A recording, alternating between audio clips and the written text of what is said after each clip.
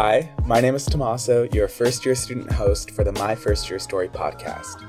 Here, I'll be sitting down with people who have the answers to your college questions and who can help me survive my first year as a University of Connecticut student by telling their own first-year stories during our conversations.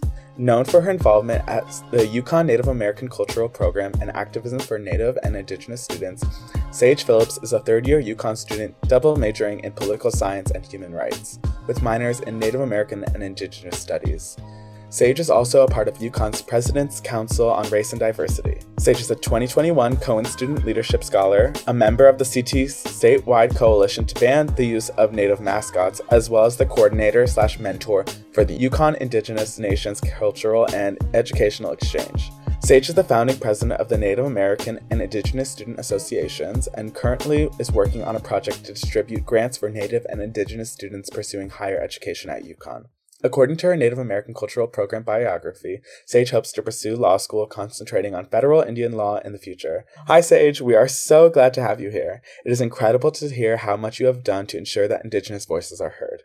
Would you please introduce yourselves to our listeners? Name, pronoun, major, hometown, and favorite holiday. Yeah, good day, Louise. No chao, Benawapskawi, Kachiwaleoni, Kachinuez, Nakansus. My name is Sage Phillips. I'm a member of the Penobscot Nation. We are the Wabanaki people, the people of the dawn, as we greet the sun at first light. So my hometown, I grew up in Old Town, Maine, which is Wabanaki homelands. I use she, her pronouns. I am a junior here, double majoring in political science and human rights. Minors in Native and Indigenous studies. My favorite holiday would have to be Christmas. I feel like that's pretty common, but everyone loves Christmas. Of course, how can you not? Right. So let's get started. So, like you just mentioned, you are from Maine, and I see on your Native American Cultural Program's bio that it is Abenaki land, and specifically a member of the Penobscot Nation. Can you tell us a little bit about what it was like growing up there? Yeah, so unfortunately, I did not grow up on my tribe's reservation. Nonetheless, I was still involved as much as I could be. I was always taking opportunities to go onto the res for powwows and ceremonies. And, a lot of my ancestors and family members are over there in the cemetery. So, that is something my family took very seriously. Regular visits there, very sacred meaning to us. But it was also interesting because I went to a high school formerly known as the Old Town Indians, something my tribe worked to get rid of, about 20 years before I got into high school. So I was going to school with, a few kids from my tribe, but also it was hard sometimes with a disconnect, just not being on the reservation. But honestly, it was just such a blessing to be born into the tribe and just, raised by my parents and my grandfather. Just learning our sacred teachings and lessons, and those are just things that I carry with me. So I really value, my childhood and how that has shaped me today. That is so amazing to hear, and now that you're carrying on that legacy as well. And so you mentioned your mother, father, and grandfather. Are there any influential figures in your life that led to your career path? I would say my grandfather has led me pretty much everywhere. He's who I look up to the most, my biggest supporter, biggest role model. I would say my dad also both of my parents I value so much, but my dad played a huge role in that as well. And, he has always said to me, be a leader. Every phone call, every drive, everything, before, I leave him or get off the phone with him, he's always said, be a leader. And I think that has really become a part of who I am today. And just, it drives me and motivates me to do everything that I do. As for my specific career path, it kind of came together late. And I think that was just a matter of figuring out myself while also having their support. So I wouldn't say, the career path that I want to do, no one in my family has done yet. But their support has certainly got me to where I am. That's amazing. And just going through your little bio and stuff, it can tell that you take that be a leader to heart and take it very seriously. And so why did you choose to come to UConn and double major in political science and human rights? Yeah, so this is kind of my favorite story to tell in terms of my UConn experience. But senior year of high school, I was looking for the colleges and universities with the best Native programs and communities And UConn certainly was not on the list. I could only find, I found the website for NACP. It was pretty out of date, so it really didn't appeal to me. And my mother and my father kept bringing it up, saying, well, why not UConn? And I said, look at the native program. I mean, it's virtually non-existent. Like, how does that appeal to me? It doesn't, right? And so my dad had said to me, you know what you want in a community. Go help, go be, if you can be just even a little bit of the change, why not, take advantage of that and put your help where it's needed. And I really took that to heart, alongside the be a leader mentality. And it was a leap of faith, but I decided I'm going to come to UConn and I'm going to try to be, just a little bit of a difference, ensuring that our future ancestors can, create their own success going forward. And I came to UConn and I got involved with NACP at the end of my freshman year. I started out as a sociology major, and that was not for me at all. I couldn't do it. It was just, no offense to any sociology majors out there, not for me. And so I actually, I think it was through my, it was a requirement for my FYE course. I had to go to an event and I went to see James Comey speak on campus. Was the former FBI director for Donald Trump's administration. And I was like, I love this. It was just so weird. I was like, oh my God, I think I love politics. It was such a weird realization. But so that's, the next day I sat down with my advisor. I was like, I think I want to be in poli-sci. And so I'm trying to navigate my major and NACP and involvement. But I've come to love UConn, and I want other Native students to love it just as much. So that's kind of, why I came here and where I center myself now. And then eventually I ended up adding human rights as, my career path kind of became a little more apparent to me. And I was like, I'm fighting for our basic, human rights, specifically in education. So it all made sense to me, but that's a little bit of my story.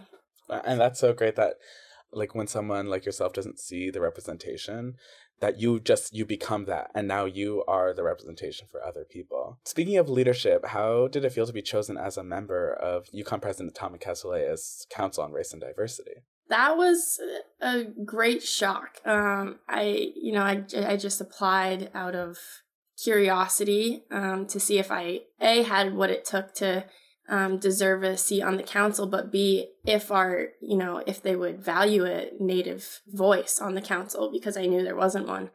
And I remember just getting the email, and it was we did a costume contest for the FYE mentors and TAs. It was our TA groups, and I got the email at that. And I just remember my whole TA group just surrounding me with hugs and congratulations. But I was so shocked because it was another step towards representation, right? It was this is one more space where I can, be just one voice for all. And, it ended up being really cool because the other girl who worked with me at the time also got selected. So it was just this overwhelming shock of wow, our voices are being valued. Now I have to step up to the plate and make sure that they're heard. So it was a really special experience. Yeah, and just that validation and being able to say, right. oh, my voice, I'm valued here. Yes. Community.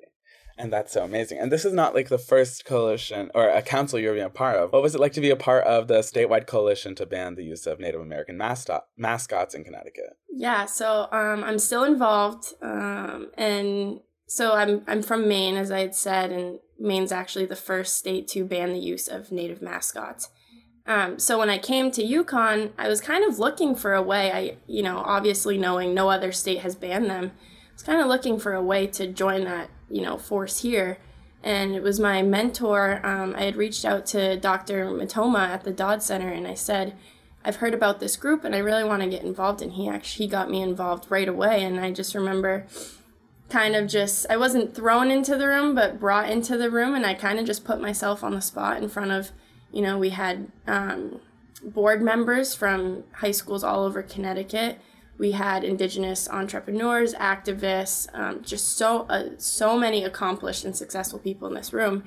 And, it was just another way to be these people value what I have to say. And we're all working towards the same thing. It's not, Sage is going to bring the native voice here. It's no, we're all here to do that. So it's been really eye-opening. I wasn't as involved in the mascot change in Maine, but when I came to Connecticut, I feel like I've been in it. I've been in the work and helping the cause, and it's great to, leave home and be welcomed in a new place. So that coalition, I'm just so grateful for. The connections I've made are incredible. Yeah, and for those who would say, oh, it's not a big deal to have like a native mascot or something like that, why is it important to change these things? The one thing I say to kind of squash people's wrong views on the mascots is I prompt them with the question, would you have any other group of people in the world be a mascot? Would you use any other race or ethnicity as a mascot? And the answer is always no. So the importance behind it is, okay, so why is it okay to use us? And I think it's one thing people don't understand is these mascots allow stereotypes, negative stereotypes, to be used against, especially our youth today. We don't all have the darkest skin or the darkest hair anymore. I mean, I'm a walking example of that. So, the importance of getting rid of these mascots is they won't be just thrown upon us to be expected to look a certain way or, present ourselves a certain way. When we know we're Indigenous, we're undeniably Indigenous, and, we have to get over the mascots so that we feel as though we can fully embrace ourselves. Yeah, because right now, like, that is how some people define Indigenous people. And there's some people who are like, oh, Indigenous people don't exist anymore. And it's like, exactly. What? To deny a person like their whole existence and culture is something a lot of people stray away from, but still use Indigenous people as that. Right. And the other thing to point out is a lot of us are reclaiming our indigeneity in our cultures. There's a generational loss between boarding schools and genocide in itself. There's a lot of stuff about our cultures that it's not just being handed to us anymore. We have to go back and we have to look for it, and we have to hold conversations with our elders and our language keepers, and, the mascots are just like a roadblock, essentially. Right. And you are heavily involved in Native programming on campus. How did you get involved with the Native American Cultural Program? I always have to give it to Dave we met with FYE. Yes, we love Dave. Shout out Dave. I remember telling him, I'm Penobscot, and is there a community here? Because, like I said before, I couldn't really find it. And he was like, I think I have a connection for you. Classic Dave line. I think I can connect with someone. I was like, okay, sure. Like, sign me up. And he got me in contact with the Office of Diversity and Inclusion. And, the next week I went up to the office in the union, the NACP office, and they said, do you want a job in the fall? And I was like, yeah. Because, I tried to get involved at the involvement fair right when I got to campus in the fall. And I walked right up to the table and I said, hey, I want to get involved. And they said, they presented me with come to book club and craft night. And I said, no, that's not what I'm looking to do. I'm here to do the work and I want to build community. And craft night in and of itself just sounds problematic to me. So I was like, I'm not going to, participate in any sort of cultural appropriation, but so Dave, he is just like my champion at UConn. He has helped me in so many things, and he's the reason why I got involved with NACP and, the other things I've been doing on campus today. But Dave is how I got involved. Right. And as an activist working through NACP, once you got there, were there any challenges you had to face, and how did you overcome them? Oh my God, yeah. How much time do we have? Yeah. Wow, I don't even know where to start. So first of all, NACP's office sits in the middle of the cultural centers on the 4th floor of the Student Union in a what used to be a storage closet. So we're expected to operate almost the same as the other cultural centers out of that very confined and small space. So that's one thing that was just, incredibly hard to adjust to is how do we host events in a storage closet? We don't, right? So that was hard. Representation was hard. A lot of people didn't even know we existed. A lot of people couldn't even find our office because we're so hidden. We're in a hallway behind a wall, very hard to even see the place. And then it was just terrible timing when I got involved. Everyone who had been involved had graduated in May. So when I started in the fall, everyone had graduated. So it was literally me and one other student trying to do a wave of programming. And we were like, we need more, help. So we got a couple of other students hired with us. The biggest challenge that hasn't gone away, and I don't envision it to anytime soon, just like on the spot gone, but something we're working towards is, UConn is a land grant institution, and UConn's administration has to recognize that. They have to recognize that, we have a land acknowledgement, but it means nothing. It's empty if we're not moving past that to provide support and resources for our Native and Indigenous students. It's as simple as that. So they kind of say jump and we say how high. So we're kind of doing this thing where it's like, here's what we need you to do so that we can move to the next step. And then it's like, okay, we'll do that. And we do that. And then it's like, here's 5 more hoops to jump through.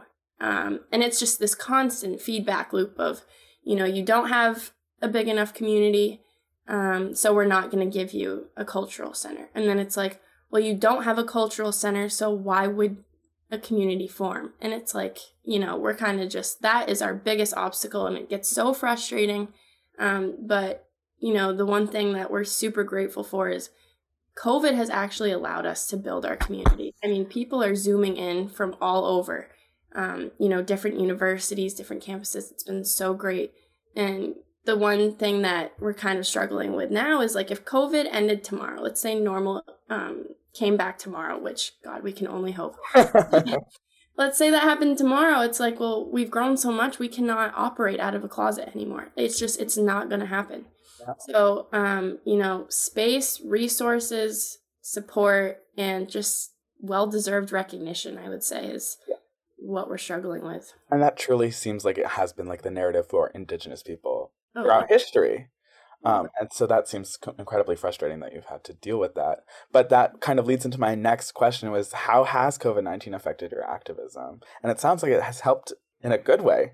Yeah. So it was definitely hard. It's still hard. I mean, I would consider myself pretty extroverted, and I thrive off of, face-to-face interaction. So I miss the NACP closet office. Just, we'd have people coming in and out and saying hi and just being it became like my little safe hub on campus.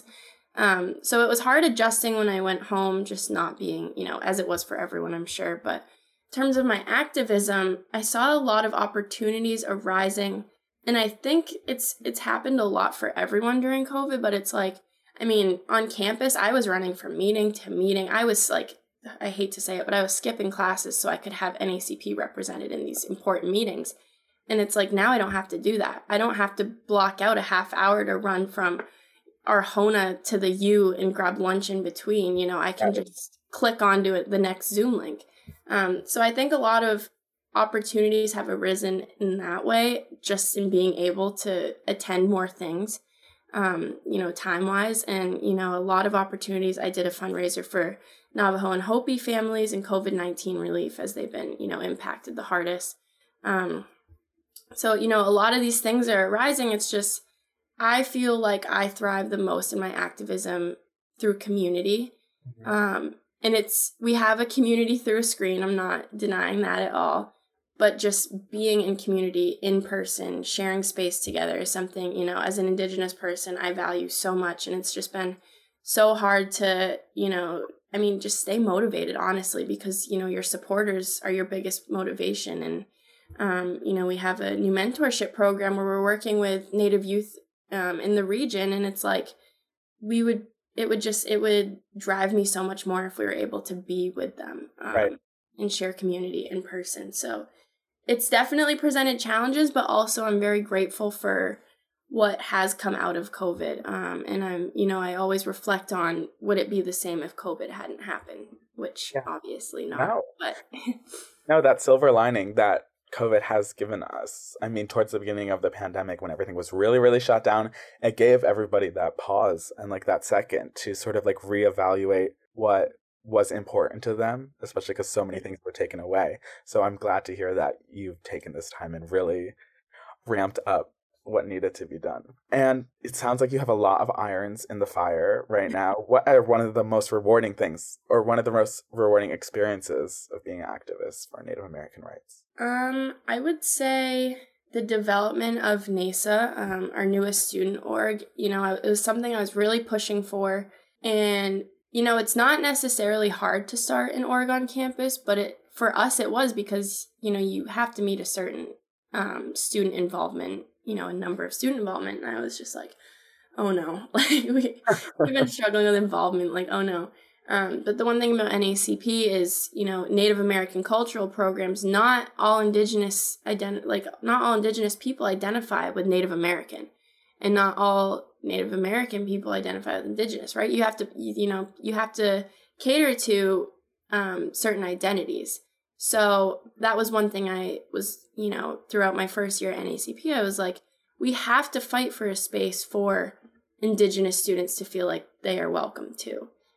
So that's why, I started NASA, and I was scared. I was like, this might not work out, but, I got my required e-board together. I got our e-board together.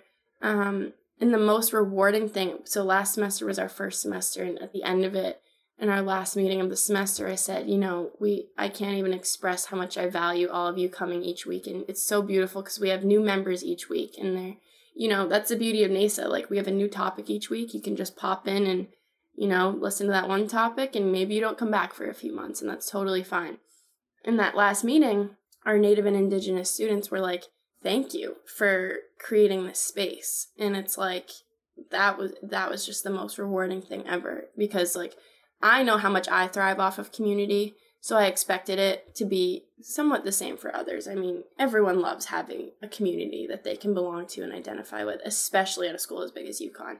And these students were just like, we feel like we have a place here, and a place to, just express who we are and reclaim our cultures and our histories and just storytell with each other.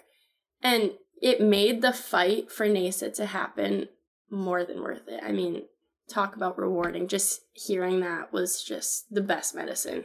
Amazing. And are there opportunities for those who are like not Indigenous or non-Native American students who want to get involved? Of course.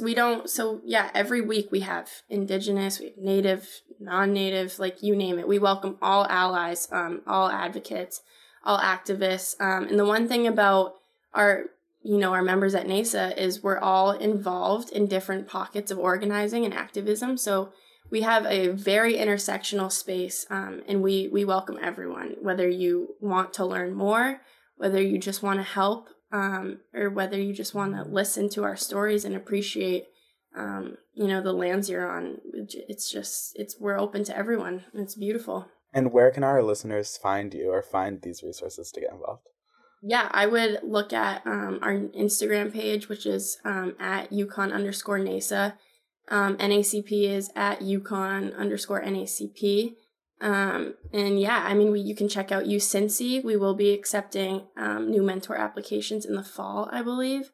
I would say just check those out. We're always posting about events and meetings.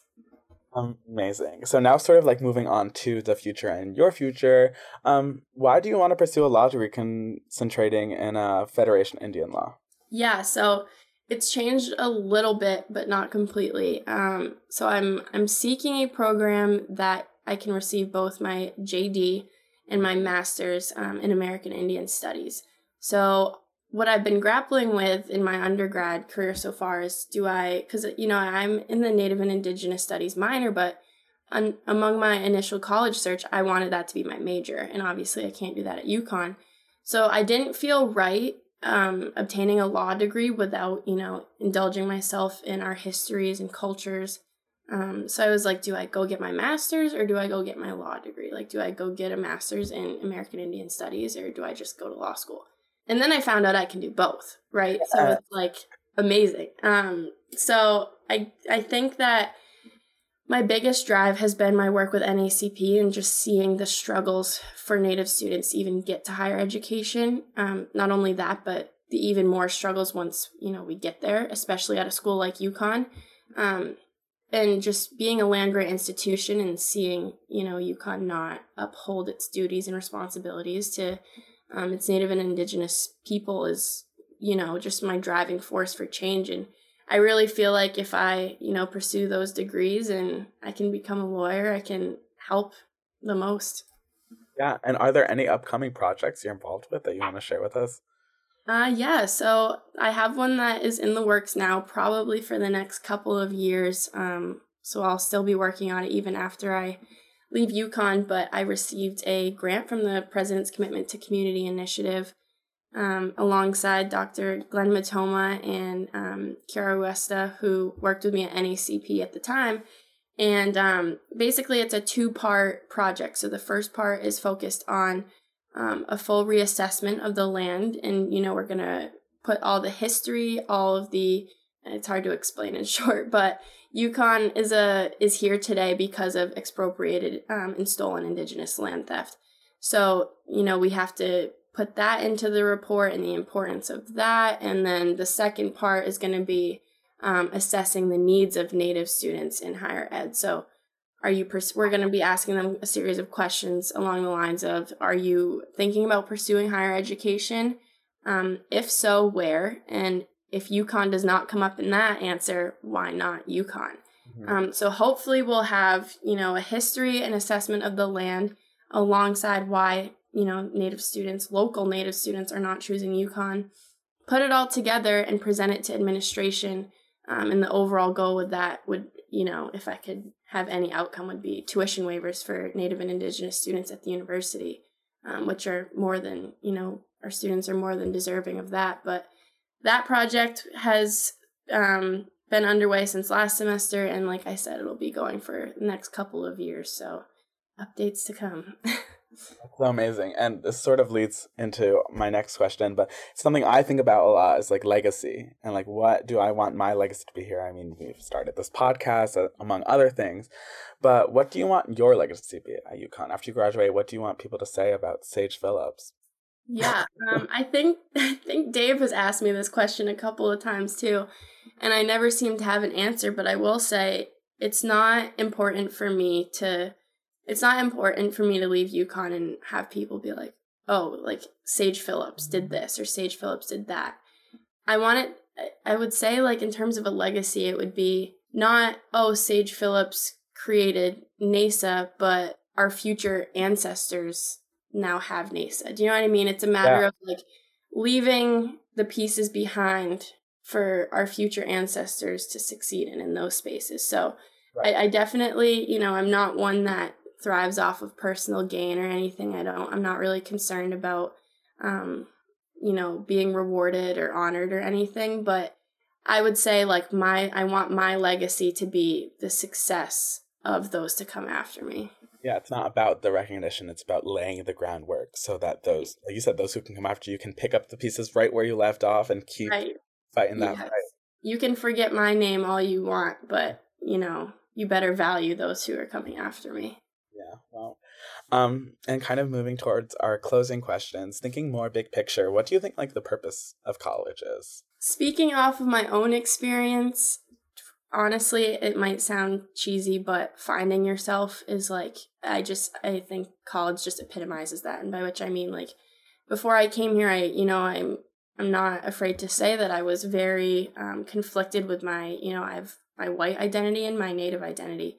And I was very conflicted on how to embrace those together, especially, given our history between both. But the thing about college for me has been like, you have to it's okay to let go of what you think everyone expects you to be and do. And if I had not told Dave, like I want to, embrace my Native culture and I want to get involved, I probably would have just left it behind, which is just like the worst thing to even think about now looking at where I am. But college for me has been like, you get to embrace your fullest self and people appreciate you for that. So I would say like college for me is not about, obviously I got to get a degree, but it's about finding your true passions. And through that, I feel like you find yourself. Yeah, because the degree is just the byproduct of it. it's just you're getting it already along the way. And I completely agree with that, because a lot of times when I ask this question to our guests, it's like to get a job, to pursue your passions and stuff. But you're absolutely right. It's about coming out these 4 years as a contributing and what am I trying to say? Contributing member of society that will create a better place, like you said, for our future ancestors. Right. 100%. And this is like our signature questions we ask all our guests is, we're all a first at something, whether you're the first person in your family to go to college or completely something else. What's something that you feel like you've been the first at, and how has that impacted your life experience or story? I would say, that's a hard one. I would say I'm the first in my family to, I don't know how to even word this. I would say I'm the first to not necessarily know where I'm going. I think my mom had a pretty good idea of what she wanted to do. I think my dad, he knew where he was going to college. He went on to UMaine on Native scholarship. And I think my grandfather had a pretty straight and narrow path as well. But I think for me, it's been a lot of just having to navigate it myself. And I think, they were all pretty close to home trying to figure out what they were doing with their lives. And I think I would be the first that kind of took the leap of faith to just do it on my own. I mean, I came to UConn and I didn't know a single person, and I loved it. Yeah. It was like you get to start over and you get to, it's kind of time to be a big girl now and figure out what you want to do. And I just wanted to know, I'm an only child, so it was kind of all eyes on me all the time. And I just wanted to know that I could do it on my own with, less help, and just know that I could build my own personal success. So I think for me, just being the first to not know, but now that I do know, or I think I know anyways, that's been pretty cool to experience. Yeah, and I would say you've definitely accomplished that. In my professional opinion or whatever. And then two more questions. What is like one piece of advice you would give to a Native or Indigenous student at UConn? Wow. I would say a lot of the times we feel like we have to be, as Native and Indigenous folks, we have to be silent in certain spaces. And I think a lot of the times we just expect to be silenced and conform to that. And that's the one thing I've certainly had to overcome is, I just keep putting my foot in the door and I keep inserting my voice in spaces. And I think that, like I said before, you have to be ready to embrace your fullest self. And I think for the success of our cultures and our communities going forward, we have to, let go of the stereotypes we're expected to conform to. And especially in higher ed, I mean, you never know what's going to be thrown at you in terms of your identity. Whether it be in the classroom, whether it be at the U, anything. I think the biggest piece of advice I would give is embrace your culture, and you would be surprised how many people will end up valuing you for that, which is just the most incredible feeling. And now is sort of the time in the conversation where we kind of turn it around, and I let you ask me a question. Oh, okay. So obviously I know nothing about you, but I would love to know, since my path has changed so much, I would love to know where you saw yourself maybe before high school, what you saw yourself doing in college, career path, whatever, and versus where you are now and what you want to do. Or has that stayed the same? No, it's definitely changed quite a lot. I think I remember in middle school I wanted to be a journalist or a reporter or something. I'm an art major now. So it's definitely switched up quite a bit.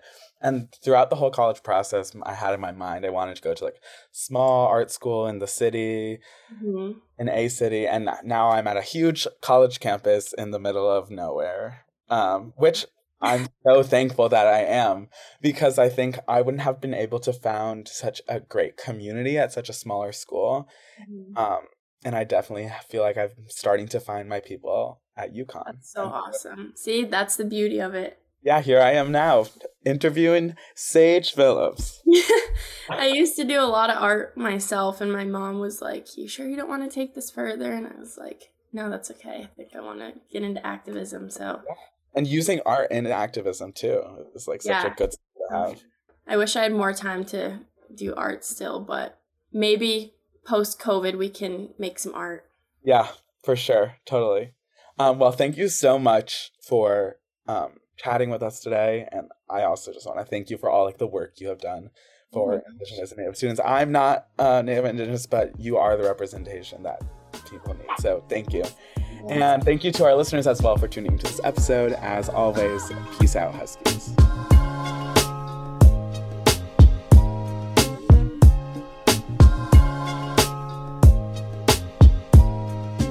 The My First Year Story podcast is a production of the University of Connecticut's undergraduate student body in collaboration with the Office of First Year Programs, Learning Communities, the Academic Achievement Center, and the Learning Community Innovation Zone. Our co-producers are Casey J. Cox and Hannah Peterson. Our staff advisors are Cody Ryan and Helena DeBald. For more information on our podcast, to meet our entire staff, and to listen to more episodes, visit fyp.uconn.edu/MFYS and follow us on Instagram and Twitter at UConnFYP.